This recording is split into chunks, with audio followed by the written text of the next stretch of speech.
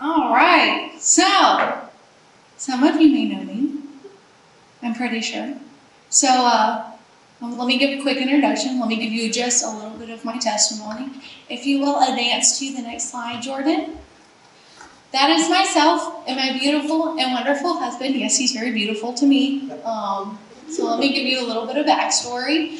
I was a missionary kid. I grew up in Germany. My parents are, in the ministry, and it was such a beautiful and wonderful thing to watch God work in my parents' lives and see how God really moves. But when I was 18 years old in 2015, I went to PCC, Pensacola Christian College in Pensacola, Florida, where I met my husband, David. And he said, let's get married. And I said, all right, well, sure. So then he moved us to Alabama, and it's funny because God has a sense of humor. And you always hear that. You really do. And you're like, okay, fine. He's funny. Whatever.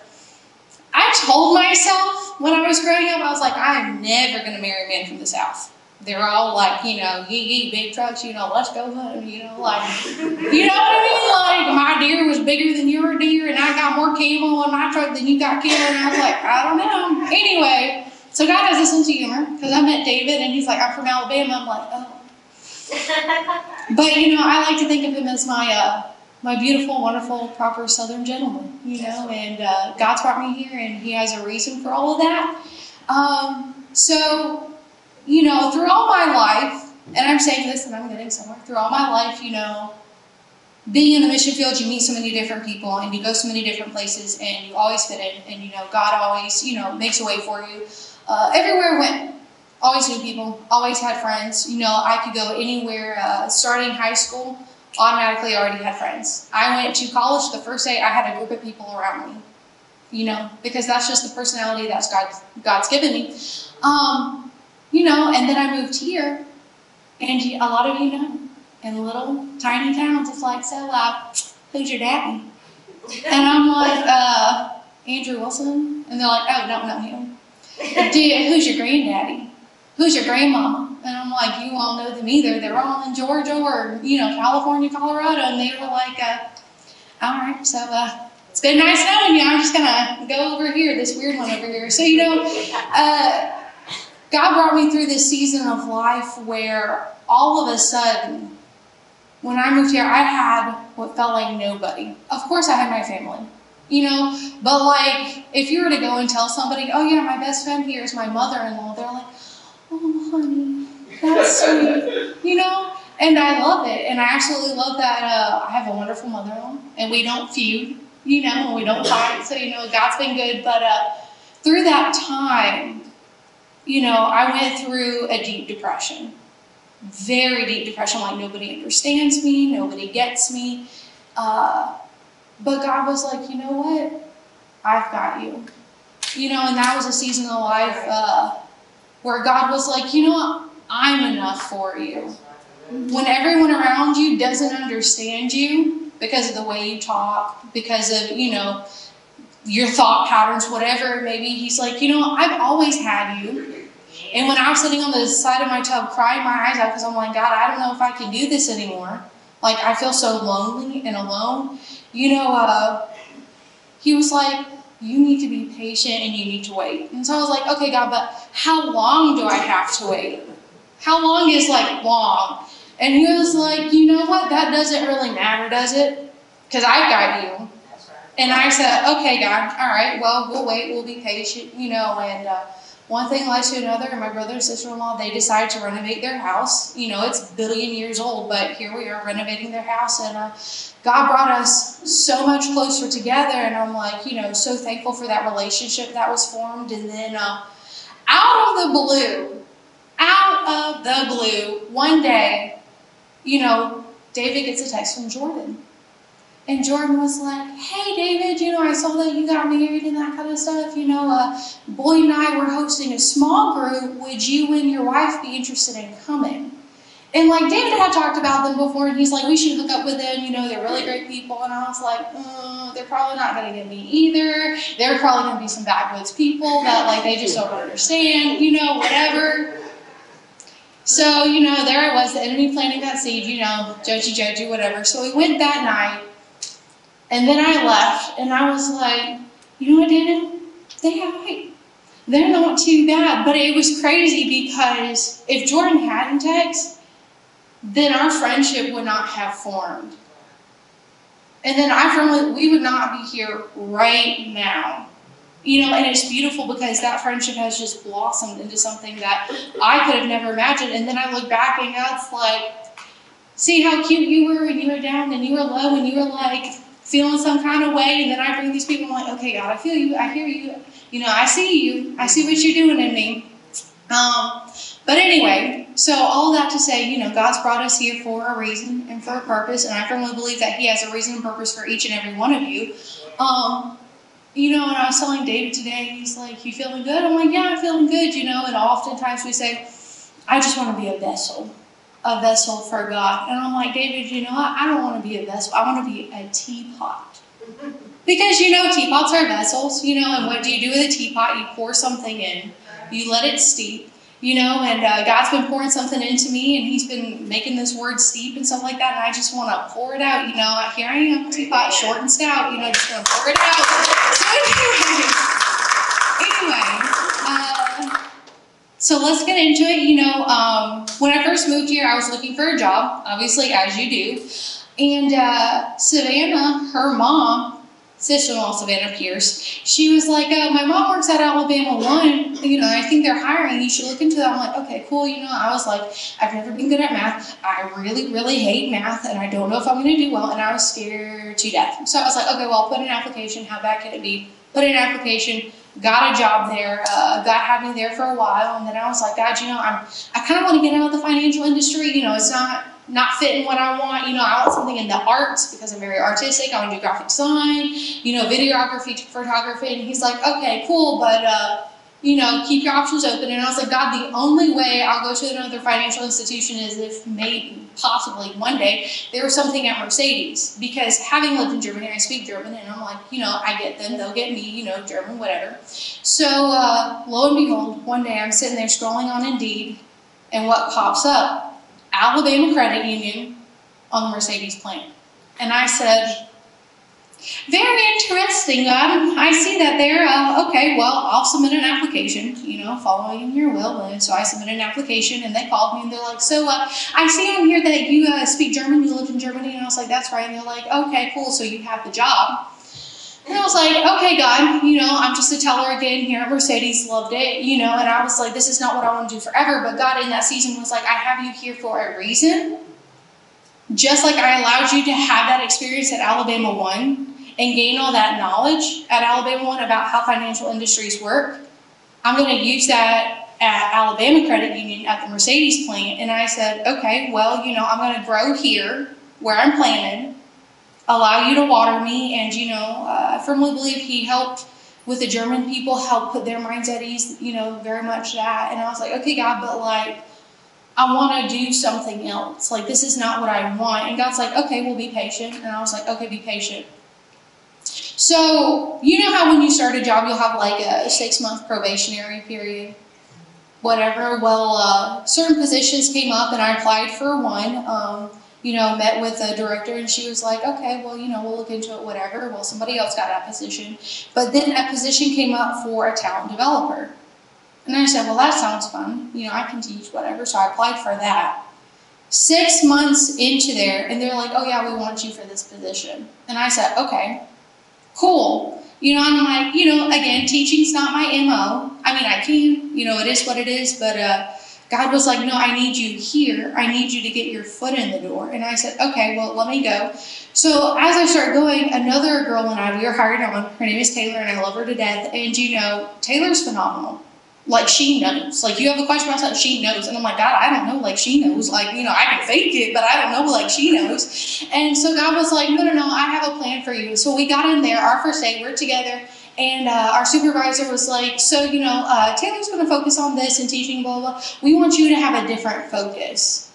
And I said, okay, what is that? She's like, well, we want you to help with like more of, behind the scenes managing our learning technology and all that kind of stuff, knowledge management systems, all big words. And we want you to help make the packets and do maybe promotional stuff within talent development. And that's our training department. And I said, oh, so I'm going to be doing graphic design and making videos and stuff? And she was like, yeah, basically. And I'm like, okay, God, I see you. I see what you did there. And I was like, all right. So, a little bit into it, loving it, thriving, vibing. And not too long ago, my supervisor came to me and she said, hey, we want to change your title.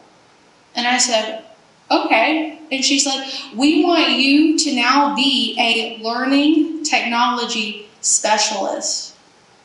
So what I'm doing now is I am creating how-to videos to walk people through things. I'm creating content and editing and doing what I love. Every single day I go into work, and I would have never thought that God would have put me in a financial institution to do what I love. Because I was applying all of these other places, photography, videography, and they all said no. But what was remarkable to me, while I did go to college, I didn't finish. We left in between, and I was like, college will always be there, whatever. But when I signed those papers for learning technology specialist, one of the qualifications was has to have a degree. And I said, only God could have brought me here. Only God could have given me this position. Only God. If I were to have done it in my own strength, I wouldn't be here right now, So anyway, all that to say, I've learned a lot being in financial institutions, and I found a passion for a lot of things. And one of those things is, if you go to the next slide, is investing. Crickets. Okay. So boy's the only one excited about investing. That's cool. Fine. Whatever.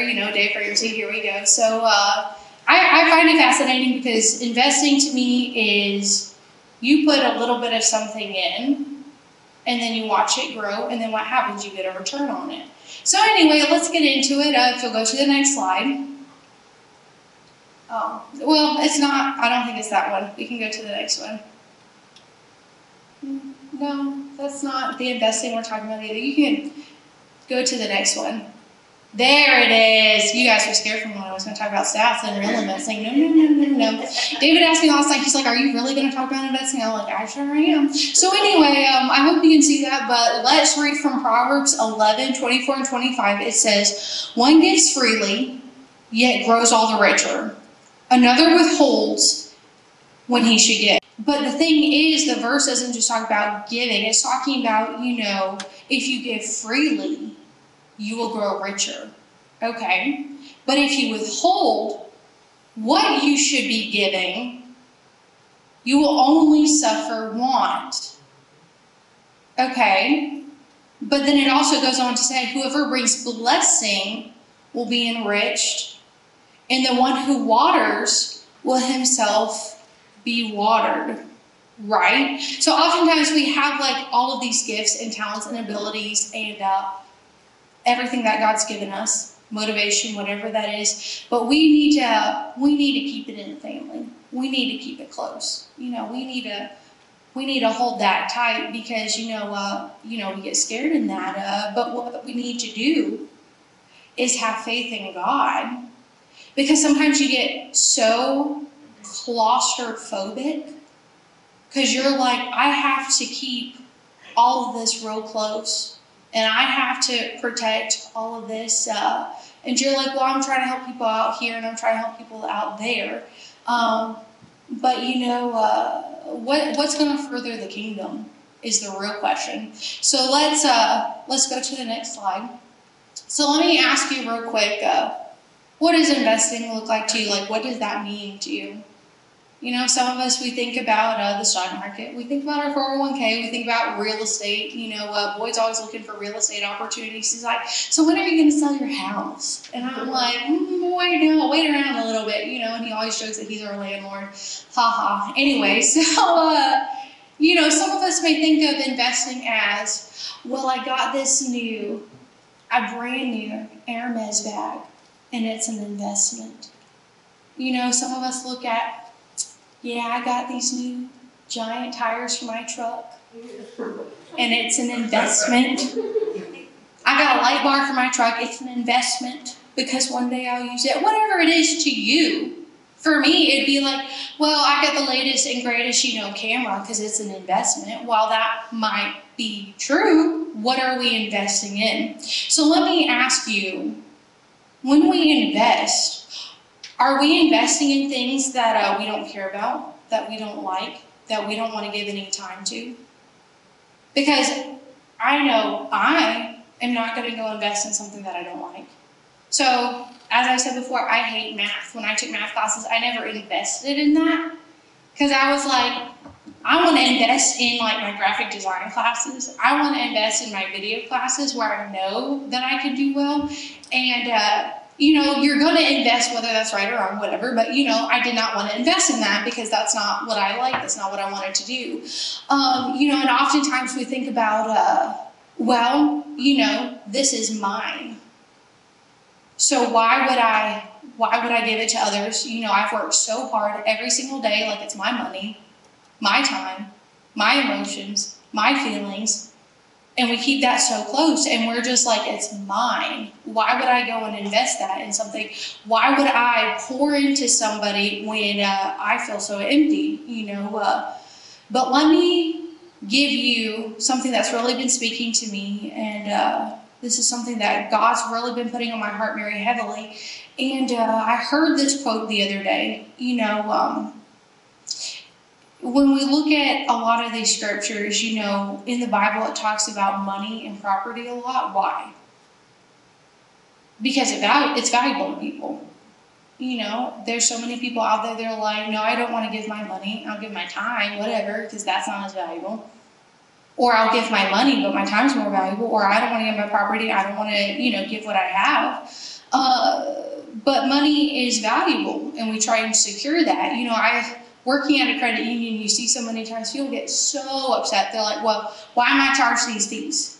And I'm like, well, you went into your overdraft. You have no more money in there, so you're going to be charged a fee. And they're like, I don't understand. And I'm like, you have no money, so therefore you get fees. And they don't understand because they're trying to protect this money that they don't have.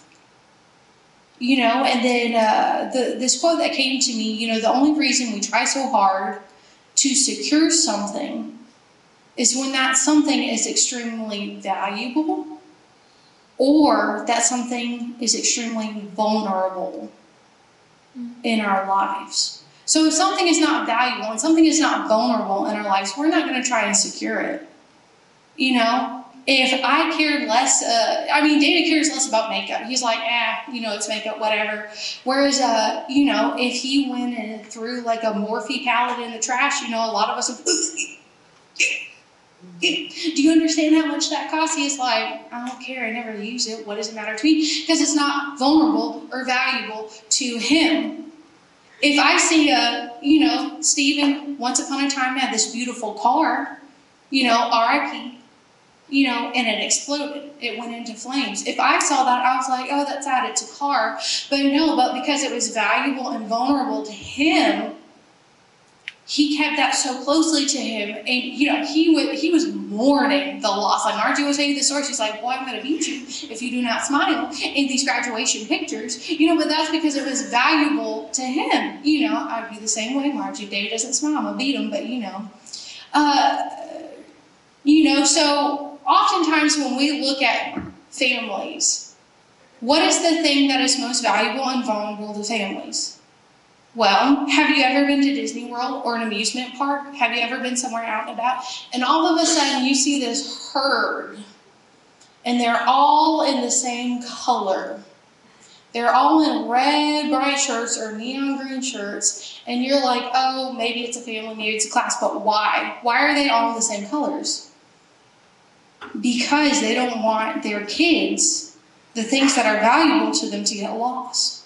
Because, you hear horror stories of kids getting lost and all that, but that's anywhere, But because of that, they dress them all in the same color, and they take steps for themselves to secure them because they mean a lot to them, because they're valuable to them. If they didn't care, they'd be like, all right, kids, well, you're 5 years old, you're 2, but, go have fun. You have the park to yourself. It's been real. Ride whatever rides you want to ride. But that would not be protecting what was valuable to them. And oftentimes we go through great lengths to secure what means a lot to us. And that applies not only to finances, but it applies to our gifts, our talents, our family. And many of us have been trying to secure those so tightly because you're afraid of them becoming vulnerable. You're afraid, oh, if I let go, it's gonna go. If I don't take measures to try and keep that close, it's gonna go away. Because if we don't feel like something is secure, we secure it ourselves. And that's why so many of us aren't walking in our calling and following God and doing what He wants us to do, is because we're afraid of being vulnerable, and we're trying to secure this thing that means so much to us, and that breeds insecurity. And insecurity always comes from a lack of trust. And let me say this, when I am insecure, I secure. So what does that mean? When you're insecure because you're vulnerable about something, or there's something that means a lot to you and you've become insecure, then we do everything in our power to secure that, to keep that close.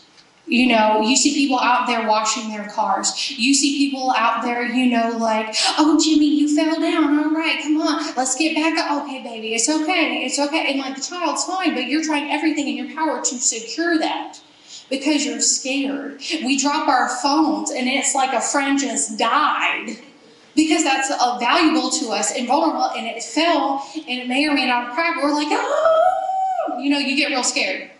You get real scared. And oftentimes we're scared of, because we have a lack of trust. And you're like, what are they going to do to me? I'm insecure about how they're going to treat me. And I'm insecure about how it's going to turn out.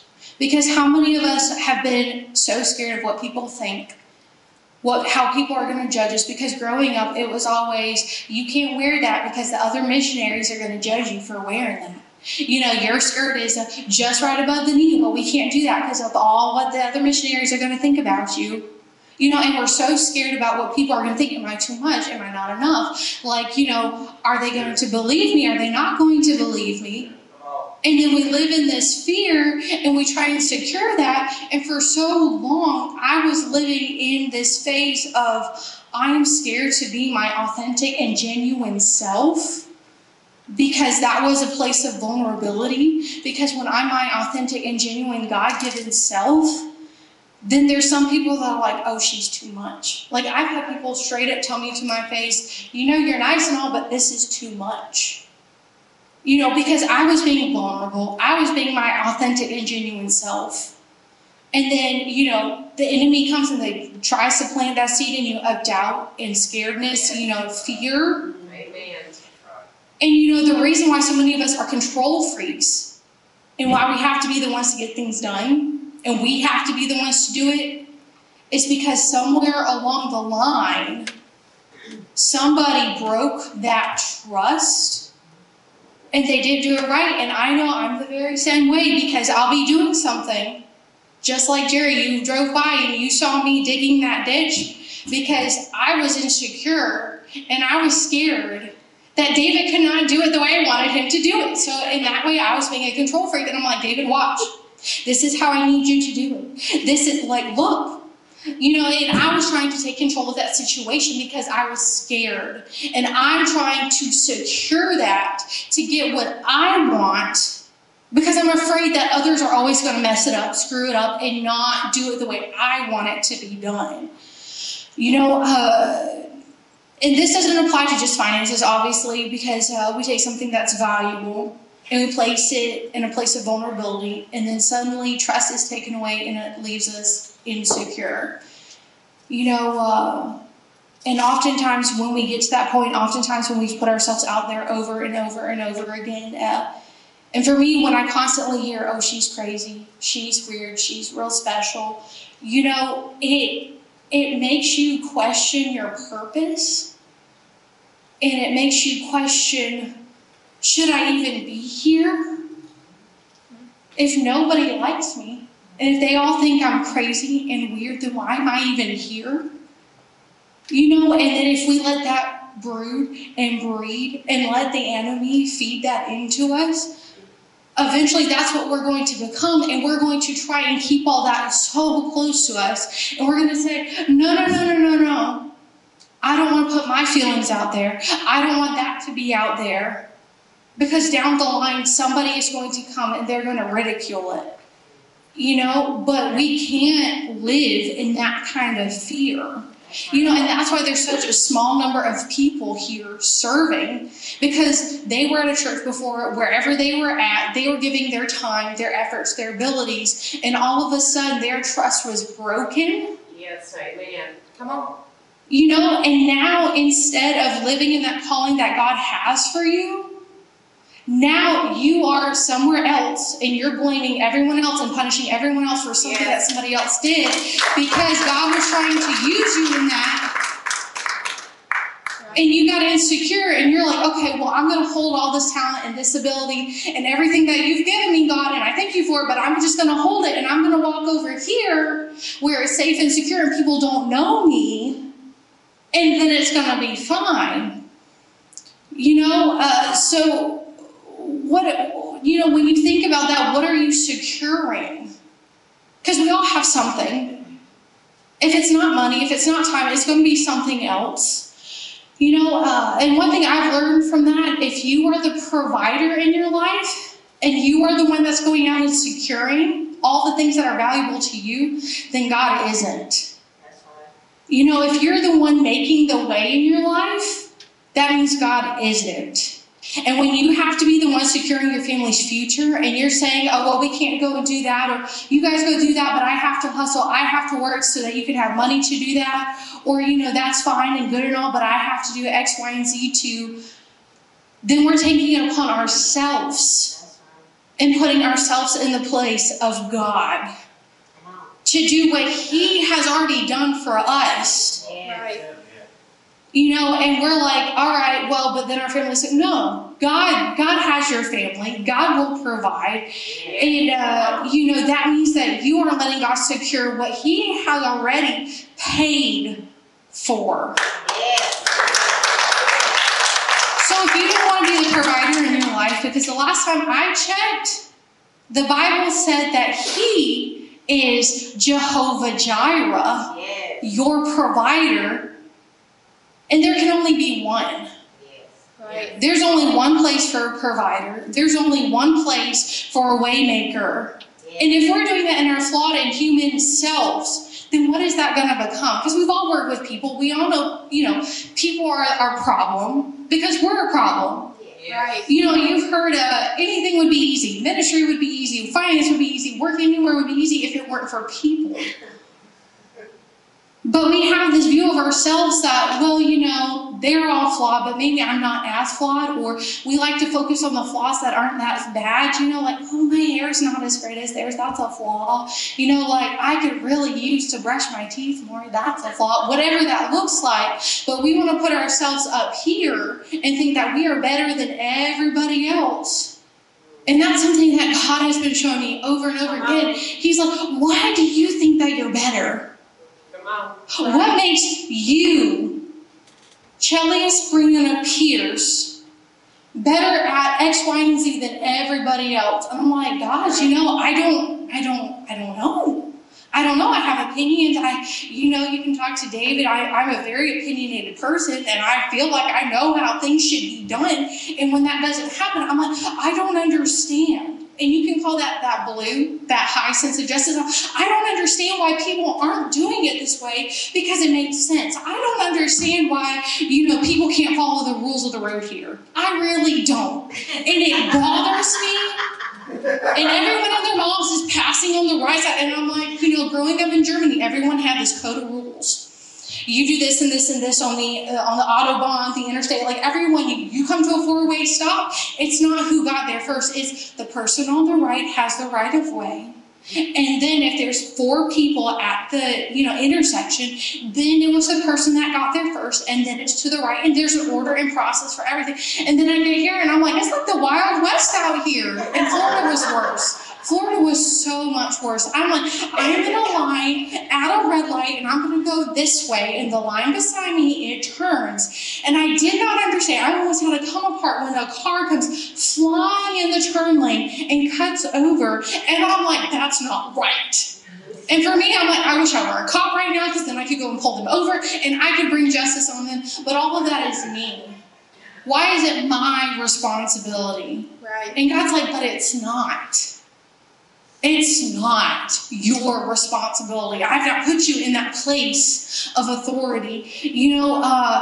And the truth is, many of us are securing what we should be investing. Bringing it right back around to that investing. We should be investing our time, our talents, our abilities, and our heart. But instead, we're holding them so close and securing them. And that's a shame, because we have done nothing to earn all of that. And we're so desperately trying to secure something that was given to us by God. Yeah. Come on. And if we're doing everything in our ability, if I went in there and I'm like, well, I'm going to do this in my ability because I'm flying, I'm dope, and I'm great, and I like, X, Y, and Z. And then all of a sudden I'm like, why did it not turn out? Why is it terrible? And God's like, well, did you ever ask me for help? Was I ever in there? And that's just been something that God's really been working on me. He's like, I've given you these experiences and all of this to help others. So, now we're going to get into our scripture, if you will, please, Jordan. So, Matthew 25:14 and 30. And it's been crazy because you know how God works in incredible and mysterious and mighty ways. And the sermon so closely ties with what Boyd was preaching last week, and so closely ties with what Pastor Rice is going to be preaching. And you're blown away because I've literally told nobody what God's given me in this word. So it's incredible. But let's look at this, and I'm all about context of a scripture. So in Matthew 25:14 and 30, Jesus is getting ready to go to the cross, and he's trying to get his disciples ready. And right now, I firmly believe we're in a season of God getting us ready. Right. So right now, he is speaking to them in parables. And what that is words of wisdom. Yes. And God often says, he who has ears, let him hear. Because so many people hear this and it goes in one ear and out the other. Have you ever been trying to give someone advice and they're just like, that's nice. And you're just like, don't touch that stove. And they're like, that's nice advice. But this is a really nice stove. And then you get burned. Yes. Because you're not listening. But God has given us these parables and this wisdom for a reason. And the disciples eventually realized, and they're like, oh, shoot, you're right, God. All of this makes sense now. But it's when you're willing to listen and you're ready to receive that God's like, okay, now I can give this to you. So let's get into this real quick.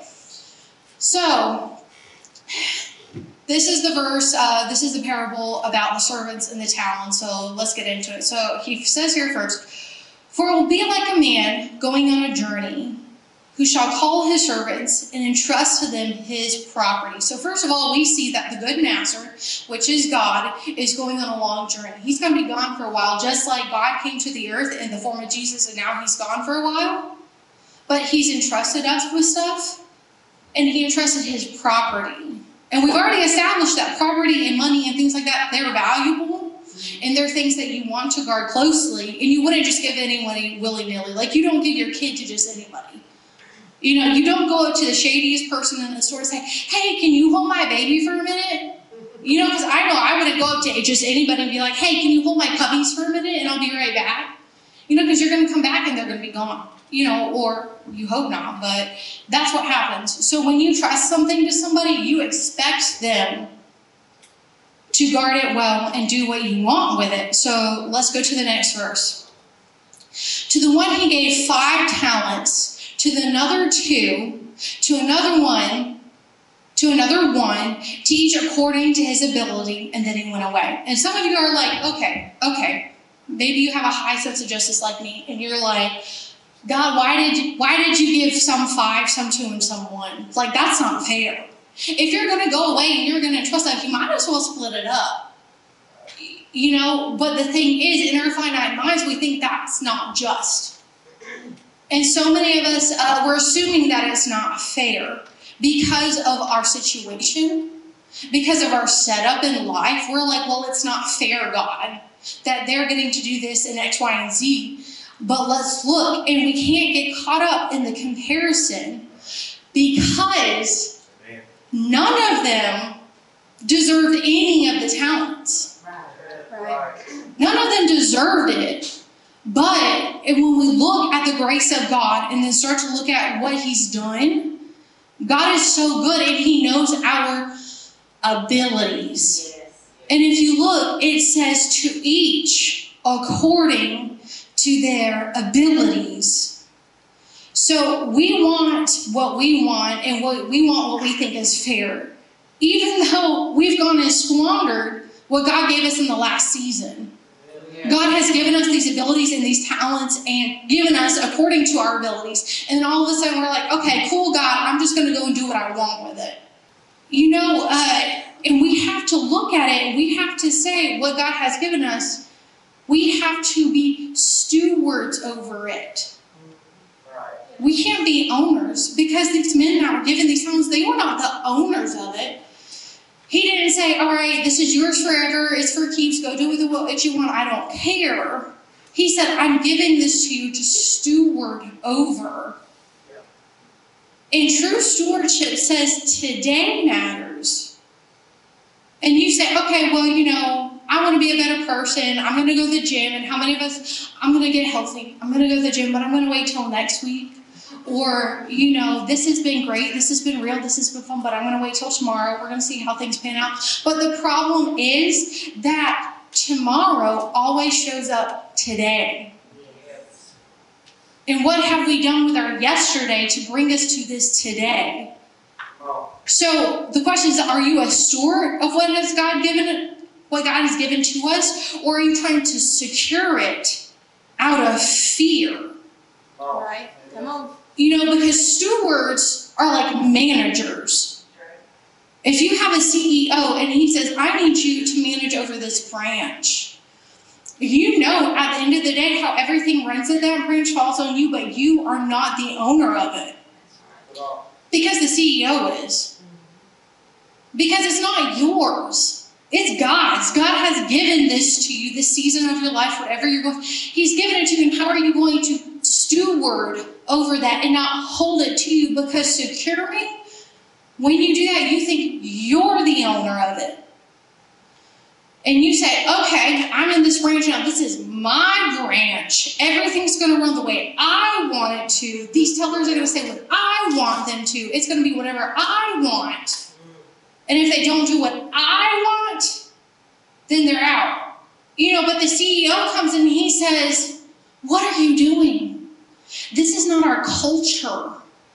We're supposed to have each other's backs here, and you're just like treating them like scum.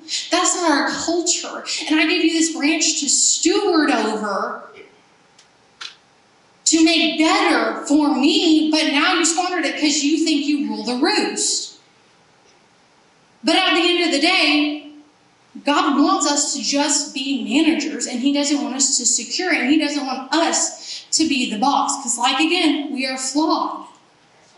So let's go ahead and jump to the next verse. So, he who had received the 5 talents went at once and traded with them, and he made 5 talents more. Okay, that's cool. You know, so he invested. He got more. He traded. Let's look at the next one. So also, he who had 2 talents made 2 more. And when we look at the scriptures, this second one, he went out and worked. Because God says, you know, I gave you these passions. I gave you these talents. for a reason. I placed you in this season of your life for a reason. I've given you the ability to write. I've given you the ability to sing, to write songs. I've given you this ability to, sportscast for all I know. I've given you these abilities. How are you managing them? But you have to work. Because God's not going to say, okay, well, if you have it and you go out and play poker and you happen to double that, that's not work. You have to say, okay, God, you've given this to me. God gave me in my personal life the ability to take pictures and to do videography. And for so long, I was so scared. And I held that talent so close because I was so petrified of what people were going to say. That's not good. It's terrible. It sucks. That's just garbage. And for so long, I held that so close to me. And God's like, listen, I gave you these abilities and these talents. And what are you doing? You are squandering them. Right. Come on. And he said, when I bless you, you need to step out in faith into the unknown. And you need to start telling people that this is something you do. And so I stepped out in faith.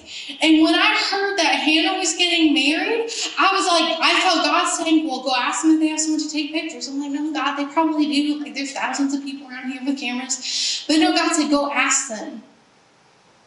And Karen was like, oh, yeah, no, she doesn't.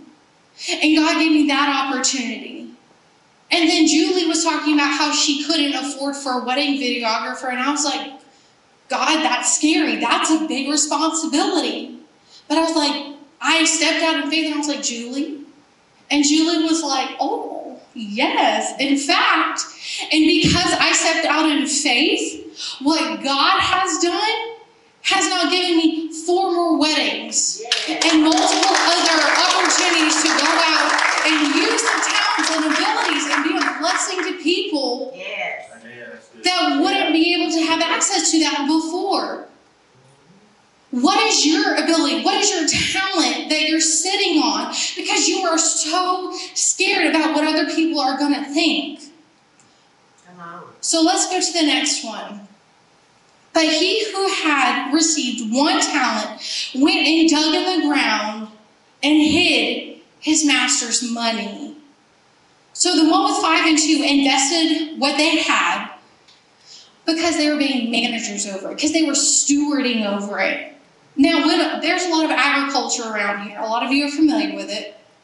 When a farmer goes out to sow seeds in the ground, he's not saying, all right, little seed, I'm going to bury you in there. All right, it's been real. Never to see you again. Peace out, homie. No, he knows that when he plants that seed in the ground, that it's going to grow. And he's invested in that. And he knows if he waters it and takes care of it and stewards over the farm that he's given, that it will grow. And what are we doing with that? How many of us are trying so hard to secure something that was meant to be a seed? And we say, this talent, this gift, it's mine, this little seed, this magic little seed. I'm just going to put this in a box, close it up, lock it up. All right, nobody will ever get to it there. When God said, no, I want you to take this and I want you to plant it in the ground and I want you to store it and water over it so it can grow, because one day your community's going to need food and your community's going to rely on you. And because you sowed that seed and you've trusted me, now I can use you. That's right. Yeah. And I can take that and I can supply other people's needs. Yeah. Because you will never be able to see what God wanted it to become, because you're trying so hard yourself to secure it.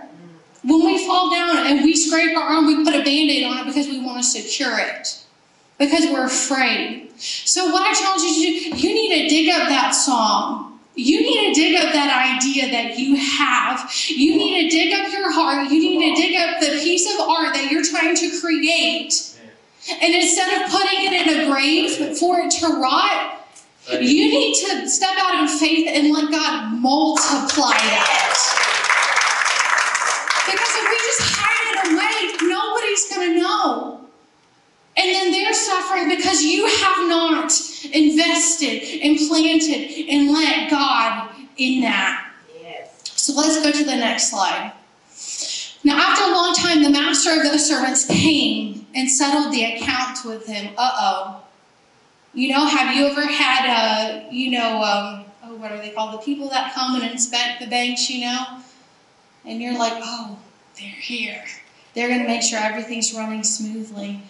Scary. So let's see what happens when the master comes back. And he who had received 5 talents came forth, bringing in 5 talents more, saying to the master, you delivered to me 5 talents. Here, I have made 5 talents more.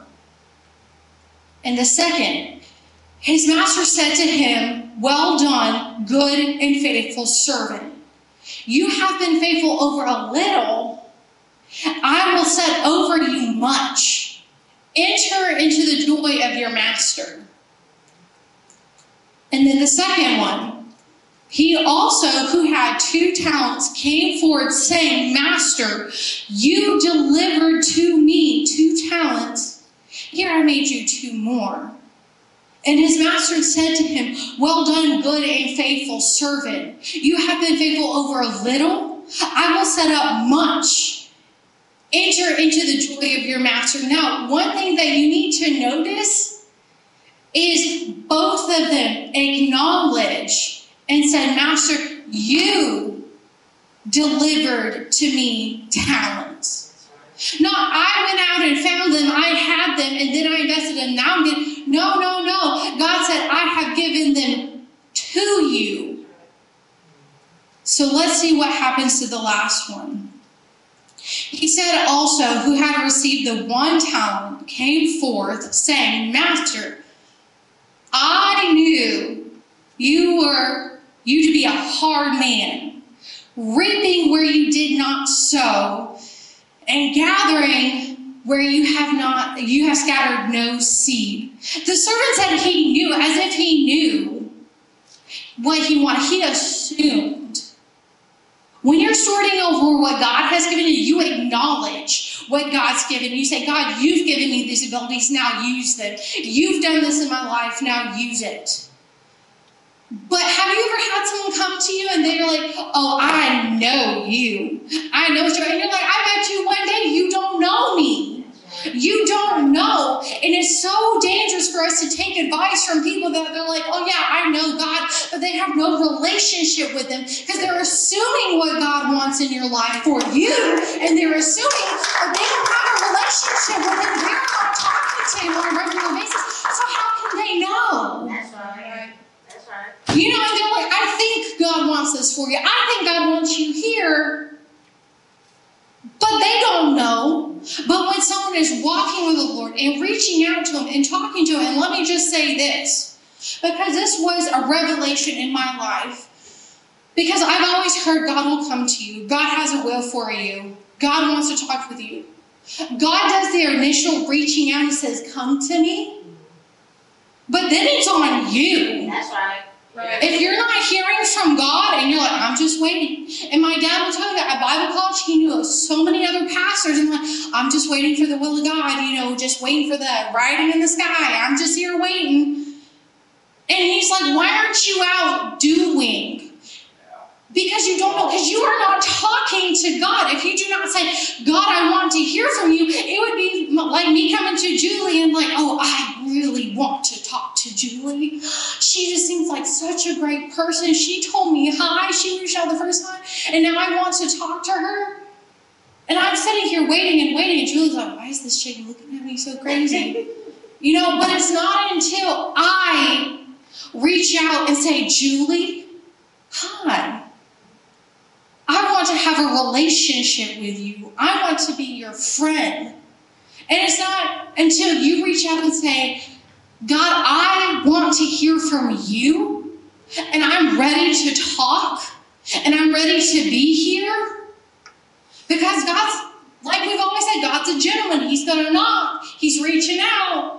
But if you're just like, man, someone's knocking on that door, don't they know I always have the door open? They can just come on in. I don't know what he's waiting for. I don't understand why he just won't come on in. We're in the South. Everyone's friendly. Like, I love Lucy. Just Ethel coming on in. But God says, no, I'm knocking because I want you to reach out and receive me and talk to me. And you put in that effort too that I have given you. So we need to, in our lives, we need to stop assuming how God can take a little bit of our sacrifice and multiply it into something that can bless others. And it's incredible what God can do with a little bit of obedience. Because so many times we're like Saul, King Saul, and we're out hustling, we're out doing, and God says, okay, I need you to go out, and I need you to defeat this army. And he's like, okay, God, I got you. I'm a good warrior. I've done this before. We're going to go out and defeat this army. And God says, I want you to kill everyone. I need you to get rid of this impurity. And he's like, okay, God, I hear you. All right, let's go, man. Let's go defeat these people. They go through, but they're like, oh, no, these sheep are good. These oxen are good. This king, maybe he could fetch us a high reward, So we'll kill everything else. But we're going to leave this sheep, they good. And then you have Samuel, who comes along and was like, whoa. Saul? Why do I hear the bleating of sheep? And Saul was like, oh, bro, don't worry. I saved those because I want to sacrifice them. And how many of us are out and we feel like we're constantly sacrificing and living in that life, and we're saying, but God, I did so much for them and they're not doing anything for me. I don't get it. God, I'm out here and I'm giving and I'm giving and I'm giving. But God is saying, yeah, you're doing all that. You're hustling. But I've called you to sing in the praise team. I've called you to go work here. I've called you to use your talents and your abilities and write that book and write that song. And I've called you to that. But you think you're out here sacrificing for everyone else? But God said obedience is better than sacrifice. So we have to go out. We're playing the victim. We're like, but God, but we've been hustling. Nobody appreciates me. And he's like, okay, but what have I told you and you're not obeying? That's right. Because how many times has your mom told you, go clean your room? And you're like, okay, Mom, I'll go clean my room. And maybe you clean all the rest of the house, but not your room. And your mom comes in and says, wow, did you clean your room? Mom, I cleaned the whole house for you. I sacrificed my entire afternoon. I got it spotless. But did you clean your room? That's what I asked you to do. And you want to act like you're big and bad when I had somebody in coming to clean the house, but you can't even clean your room?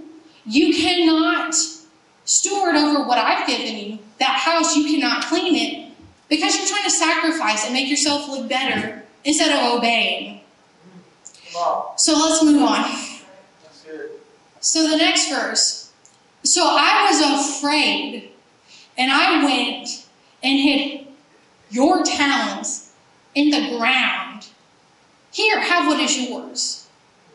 So we see here, he says, I hid your talents in the ground. And let's take a look at what the master says. But his master answered him, you wicked and slothful servant, you knew that I reap where I have not sown, and gathered where I have not scattered where I have scattered no seed. God told them that what he had given them. When you look at all the other ones, he says, I gave you a small amount. And we think, okay, God's given me all this responsibility. God's given me all this and all this and all this. And I don't know how I'm going to do it on my own. But God's saying, no. what I gave you was small. That was a small piece of what I want to do. And you're like, God, but if I don't have this small piece, then what am I going to be? And God says, I have so much greater for you. But you're holding on to this small little amount of something that I've given you, and you're just going to take that small little bit and run and hide it in the ground and bury it to where nobody can see it and where it cannot grow. Because you're saying, well, I don't know how I can handle all this responsibility, and I don't know if I can be vulnerable again, and I don't know. So, okay, God, I know you gave this to me, but I'm just going to bury it in here. Okay, good. Now you're safe. And then what happens? It's there, and God is not using you. And he's like, but that was such a small amount. How can I trust you with more and greater and better for you when I cannot trust you with that tiny little amount of something? And let me say this, God is not limited by our small thinking, but by our small obedience. Right. If we don't start obeying God at the small things, because we think they are too small maybe, well, I know God told me to pay for their groceries, but I mean, okay, that's not everything. You know, God told me to say hi to them, but you know, that's small. Like, I need to do something big. Maybe that's our problem.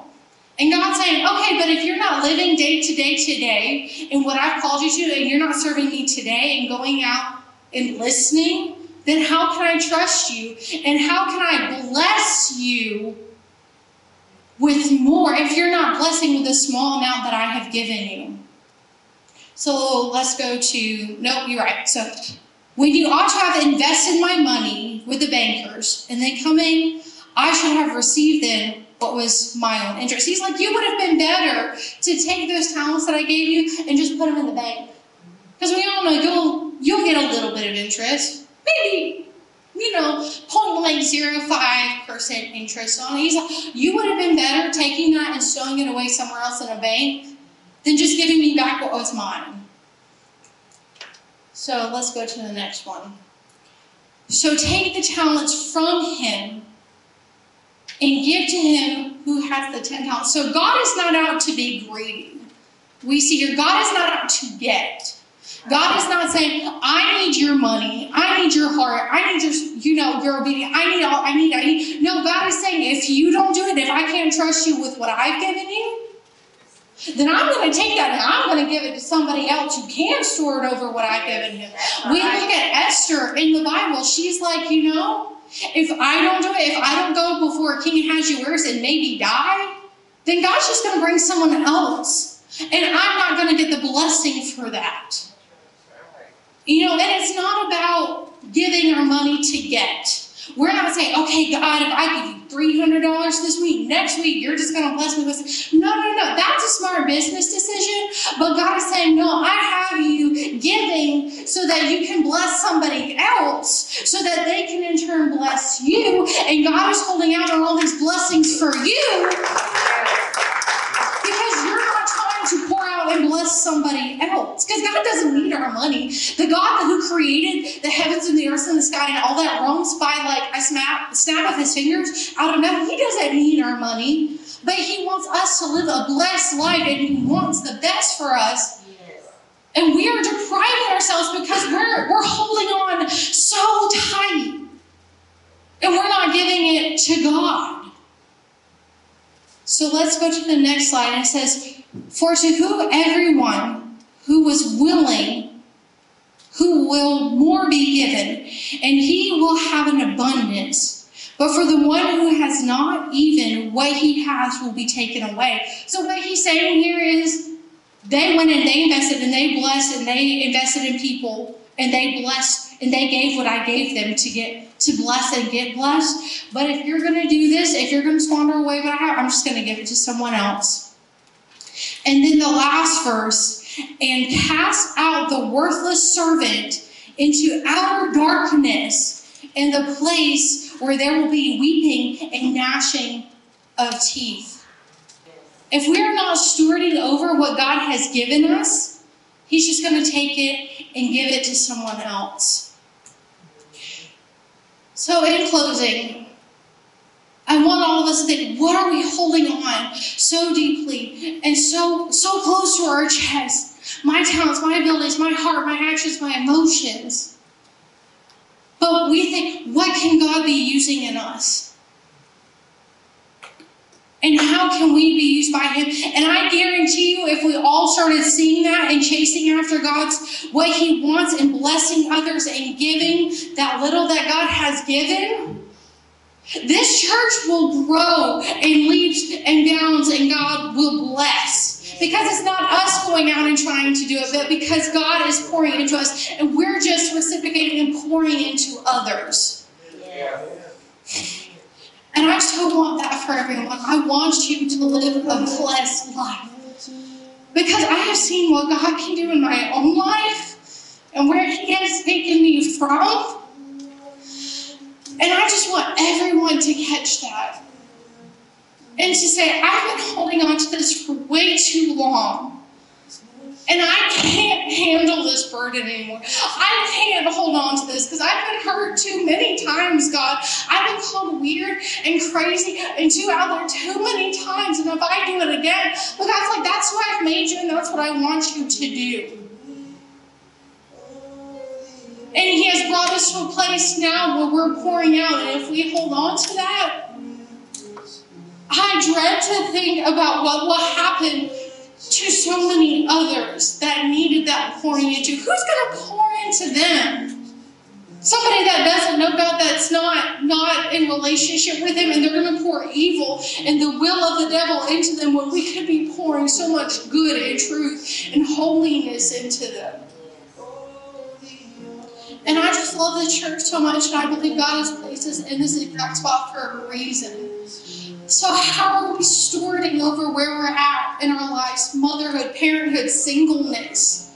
What are we doing with God, where God has us now? Because if we start trying to chase after other things, God's like, that's sacrifice and that's not what I want. I want your obedience. And I just want that for every single one of us. And that's it. And that's it.